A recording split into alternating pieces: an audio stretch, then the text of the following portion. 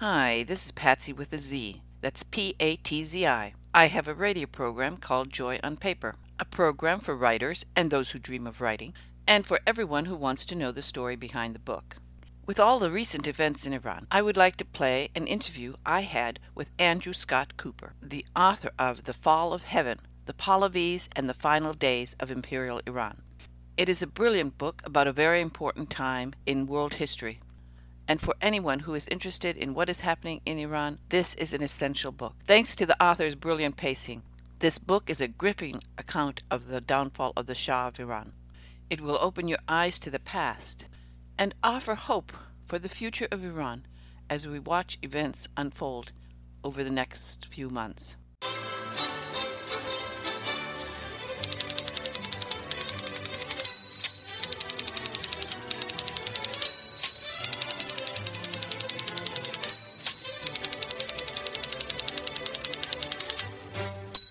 Hi, this is Patsy with a Z. Welcome to Joy on Paper, a program for writers and those who dream of writing. My very special guest today, I don't know what's happening. We are trying to get him, Andrew Scott Cooper, and I am so excited to talk to him about his book, particularly because I had been there and I know something about it. The Fall of Heaven, the story behind the Shah of Iran and the Pahlavis. Okay, are we on? Andrew, are you there? Hi, can you hear me? I hear you, Andrew. Oh, this is exciting. I'm so happy. Okay, technology. How are you? Yes, I'm fine. Thank you very much. I'm so happy because now I can stop talking and you can talk. So we have on the air Andrew Scott Cooper. You are such an amazing author. We're going to talk about The Fall of Heaven, the Pahlavis, and the Final Days of Imperial Iran. Because as I mentioned to you, I think it's so important. You know, unfortunately, it's just human nature that people follow one story at a time. And Iran is so important. And I think people should know more about Iran. And Yes. There's such a lack of understanding of what Iran is and the potential of Iran becoming an ally. The Iranian people are fantastic. And Yes. I so hope that there can be a deeper understanding of Iran. And I think it will start with your book because you capture a very important period of time. So tell us about The Fall of Heaven and tell us something for listeners who don't know a little bit about the history of Iran. So my work and both my books, the latest is The Fall of Heaven, are really looking at exploring the period when the United States and Iran enjoyed a very close relationship during the Cold War, particularly during the 1970s. And I agree with you. I think the history is very important. And in fact, I don't think the two countries can really move past the events of 1979 with the revolution unless historians start to dig into that period. And what's happening now is we have access to declassified documents from the Nixon, Ford, and Carter administrations. And so we have a much better picture of what was really going on inside the Carter White House during the fall of the Shah, but also what was going on in the palace. And that's really what I wanted to look at. As someone I love history. I've been reading history books since I was a kid, and I have never seen anyone explain to me what it was like for the Shah and the royal family and their entourage during the collapse in 1978-79. So the book is really takes you inside the palace. And I was very fortunate to have access to the late Shah's widow, Empress Farah, to the royal family, and to the people who knew the Shah the best so that I could reconstruct events on a day-by-day basis. Well, I think it is important that people have a more nuanced understanding of the Shah because all is in the minds of most people is, oh, he's a bad guy, you know. And there was such a depth to him, and he had so many hopes for his country that I think it is important that people understand a little bit more about him, and of course his wife, who was absolutely and is absolutely brilliant. Yes, I mean, when we look at the Shah today, scholars and historians look at the Shah. We see someone different to the person that I think a lot of people saw in 1979 when he left the country. I think, with 40 years behind us, we can look at the Shah and see that he had actually embarked on this remarkable program of social and economic reforms to try and bring a very poor country into the 20th century. And also, it's important to remember, actually, that he achieved great successes during that time. Just focus on the issue of women's rights. The reason why so many young Iranians today are angry with their parents and grandparents for demonstrating against the Shah and the royal family is because women in Iran do not enjoy the same freedoms that they had under the Shah, that the personal liberties that he was trying to bring in have actually been vanquished. So we now look back at the Shah, and I think there's much more empathy and understanding on the part of not only scholars, but also inside Iran. It's very important. Americans, I don't think they understand the extent to which there is a whole revival of popular interest in the royal family, not just in the Shah, but, today Empress Farah is regarded as an absolute icon, especially among young Iranian women who write to her in the tens of thousands. And, she is still doing work today. This is not someone who in exile has put her feet up and is spending her day shopping. She is a very hardworking person. If you're in contact with the Empress, you'll get texts from her at 10 and 11 o'clock at night because she is working 7 days a week. And so for her, the revolution obviously led to a great change personally, but she still retains that connection with the Iranian people. Well, the Shah had really these goals of bringing Iran into the future to make sure that Iranians were prepared. And unfortunately, people don't understand that there are so many good things that he did for the country. Yeah, and he achieved many successes. And I think that Iranians today, when they look back, are much more sympathetic towards what he was trying to do. I think there was a profound misunderstanding at the time about his goals. This was someone who was not a very good public speaker. The Shah was not someone who could come out. He was not, first of all, not comfortable with crowds. He was a very shy man, and he preferred surrounding himself with experts. So he was not a good person on the street. And by contrast to the Empress, who, as I sort of describe it in the book during the revolution, made several remarkable forays into demonstrating crowds to try and assure people that the security forces, the Shah was still going to survive. But I think the Shah had this program. He was encouraged by the United States and by Western governments to modernize and westernize Iran. He went very fast. I think that everyone agrees today that he tried to do too much too soon. But when you're in Iran, as I was 4 years ago, you actually see what he built.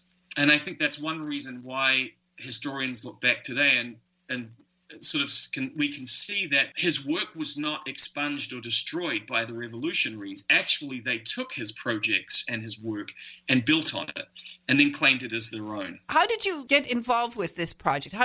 Yes. What was the impetus for this? Well, I read history books starting from the age of about 7, 8 years old. And I was 8 years old when the revolution happened. And, like a lot of people, I watched it on TV. I grew up in New Zealand. And as I grew older, I always expected someone to write the definitive account of what happened so that I could understand. Because I think it's anytime you talk about a big revolution like the French or Russian Iranian revolutions, we're talking about the epic sweep of history here. And it is remarkable that the literature on what happened in Iran in the 1970s is so thin. And it is dominated by a particular type of political scientist. Most of the books were written in the early 80s. The literature is outdated and does not reflect the declassified information we have now. So I was living in New York in 2006. I was in an office job. I was really bored, and I decided that I was going to change my life. But I wanted to start a part-time history research project before I made the plunge back into history studies. So I was the first scholar to access the papers of General Brent Scowcroft, who I think some of your readers will remember. He's a fantastic guy. He's still around. And he was Kissinger's deputy under Nixon and Ford, and then he became Ford's last national security advisor. Those transcripts have revolutionized our way of looking at how the Shah handled relations with the U.S. This is not a guy who was a puppet. This is someone who actually was controlling the relationship, especially after the oil shock. And I think that when that narrative came out in my first book, Oil Kings, it opened the door for me to do the book that I had always wanted to do, which was an inside the palace account of how the royal household dealt with the rise of Islamic fundamentalism and what went wrong. And I think it's really important that when we look at the Middle East today and we see what's happened in Syria and Libya, we have to try and understand the collapse that happened in Iran in 1978-79, because this was the first domino to fall in a way.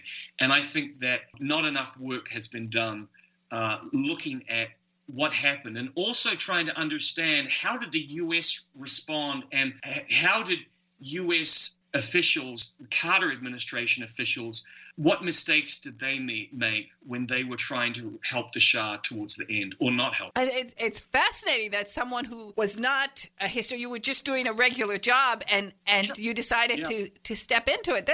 I think that's wonderful, because that's, it's encouraging, I think, to everybody out there who has in the back of their mind that they want to write, because, wow, first of all, you come with the Oil Kings, which was so well received and so popular. I think the reason that I wanted to talk to you about this book, the new book, is because, as I said, I hope that we can see a change in that Iranians, younger generation Iranians, and the old ones who remember those days of the Shah, love America, and they didn't want to be enemies of America. And I think that we have such potential there that if we start to understand the country and to understand, for example, the Shah was trying to do and why he wanted to do it, there might be hope for peace. Well, I absolutely believe that. And, there's this saying that Iran has the most pro-American population in the Middle East and the most anti-American government. And I think that's so true, because if you've ever been fortunate enough to travel to Iran, and you can, American tourists. And I have. And so you know how beautiful it is, and you know how warm and hospitable the Iranian people are. I mean, you're practically treated as a celebrity when you go. It is a revelation. And I think that I was so struck at over the Christmas holiday, New Year break holidays, when we had this recent round of unrest in Iran. Now, the first couple of days, crowds were out in the streets chanting in support of the late Shah and the Shah's son, Reza Pahlavi, who lives in exile in the United States. They were chanting in support of the royal family, even though the royal family left 39 years ago, on February 10th is the anniversary of the revolution. And they were comparing the Islamic Republic to the monarchy. And I think that when clearly the younger generation of Iranians is way, way ahead of where many Americans are. I'm still struck by the fact that when I talk to other Americans, well, they ask, what do you write about? And I say, I write about the Shah. And they say, oh, he was so bad, or he was the butcher. There's so much more that we now know about the situation inside Iran in the 1970s. It's a much more nuanced picture, as you rightly said. And the United States, I think people are we're trapped in this bubble of 1979. I think the Iranians have actually moved much farther along than we have. We're still living with this image of people burning flags and the hostages and the whole thing. I think the Iranian people want to rejoin the international community. I think they have a government, a regime that they generally hate, but they're stuck with it at the moment. And I think that we have to hopefully be a little supportive and understanding of the fact they have a government that they don't like. And I think this book will help people. First of all, it's a good read. I always like a book that just flows. Very well written, fascinating. Tell us a little bit more about the Empress, because I think that probably is one of the keys to why your book is so interesting, because she is such a fascinating person. She's trained as an architect. Well, she in the book, I say that she is the most influential female sovereign and accomplished female sovereign of the 20th century. And actually, you go back to Catherine the Great of Russia to look for another woman on the throne who has really had many resources at her disposal. I was very conscious of the fact that with Oil Kings, I was essentially writing about the men in power, and I wanted to have a woman's perspective in the book. I felt that was very important. One of the gripes I had, frankly, with my editor was that she the book was cut. This book was cut by 100,000 words. This is another 100 pages, but a lot of the stuff taken out was actually from the perspectives of American women who were in Tehran during the revolution. I thought their viewpoints were fantastic, but anyway. But I really fought to have Farah's voice in there, because here's someone who is not wielding political power, but she's right in the heart of the power center with her husband. And her instincts were so correct the whole way through. And in fact, one of the things I find fascinating about her today still is her understanding of public relations and how to talk to people. She is a very, very empathetic person. She is very kind. I think all Iranians, regardless of their political views, respect her, and many of them love her. She actually has told me this fantastic story where, she was on a plane flying from Paris some years ago, and an Iranian ambassador was on the same flight, and he came over and he talked to her, and he said, "I want to thank you for all the work you did, the social programs that you developed in Iran, because we took what you did and built on them." So she was very young, of course, when she met the Shah. She was 19 years younger than him. So she had a different generational outlook. She had a very sort of keen social conscience, because she was from that post-war generation. And she surrounded herself in the palace with her own entourage of younger, more intellectual Iranians many of them had been educated like she had been educated in France. So there was a sort of a Francophile atmosphere around her circle. And there were some clashes there with her husband's circle. Her husband was more conservative. He was older. The men around him distrusted her. They thought she was too liberal. That led, I think, to some unfortunate splits in the imperial court through the 1970s and towards the end. But in the book, I detail a couple of stories that you'll be familiar with, Patsy, which is that she fought to the end. Her husband really gave up sort of in the early fall of 1978, but Farah fought on, and she paid a secret visit to Saddam Hussein in Baghdad, which I detail. And this story has been rumored about, but actually she told me it in detail. And I thought it was such a striking example of how she refused to accept what was happening. And she believed that they should stay in the country. She opposed the departure at the end. And she even said to her husband, "Look, let me stay on. If you have to leave, I will stay here and represent the royal family." And he said, "No, it's finished. We're finished. We have to leave." How much different the world would have been if she had managed to stay on, because things went bad pretty quickly, and the Iranians discovered that they got involved in a war with Iraq that cost the lives of so many Iranians. And it's such a tragic. Again, Americans it's hard, for anybody. It's such a complicated situation to put it all straight, but I think it is important. And I think by putting this human face on the Shah, because as you said, everybody thinks he was just the most horrible person. They use him as an example of the most horrible person who ever lived. It's so untrue and so unfair. So that's why I think this book serves a great purpose, and I hope that people will pick it up and read it. As I said, it's very readable, and it's a good thing they didn't make you take out Farah, because this is I think the most fascinating. For me, I found those sections the most fascinating, because I wanted to know what was going on at the end, what was going on in the palace, and you really have created a wonderful picture of that. Well, thank you, and I'm very happy to say that the paperback is coming out in May, and I've been sort of lobbying for that for the past year.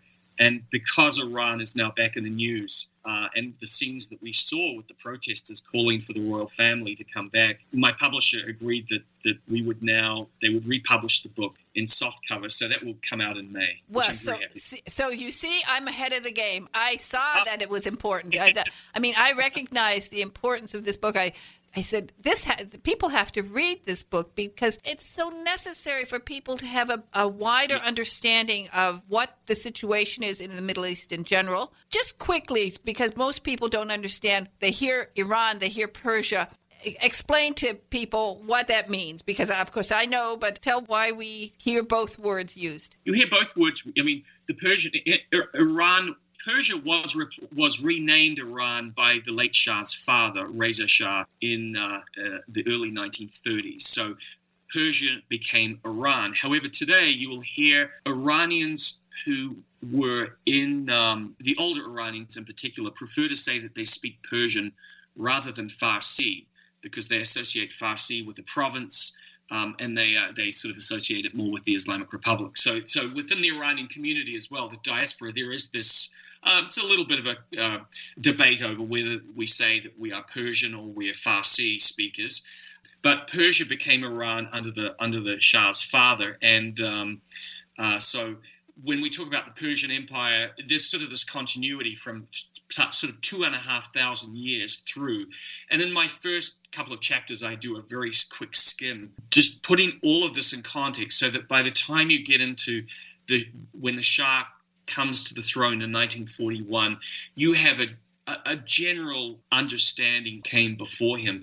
It is a wonderful, wonderful country. I'm always concerned when I hear the so-called experts on cable TV talking about Iran. I seriously doubt that many of them have ever opened or read a book on the country. And it's very sad to me because I think that, fortunately we have interviewers like you who are trying to bring different perspectives to your audiences, and we really have to go out there and find these sources ourselves. But they're out there, and Iran is not going away. I think Iran is turning. My book has become an underground commodity in Iran. It's been smuggled into the country. It's actually being translated right now.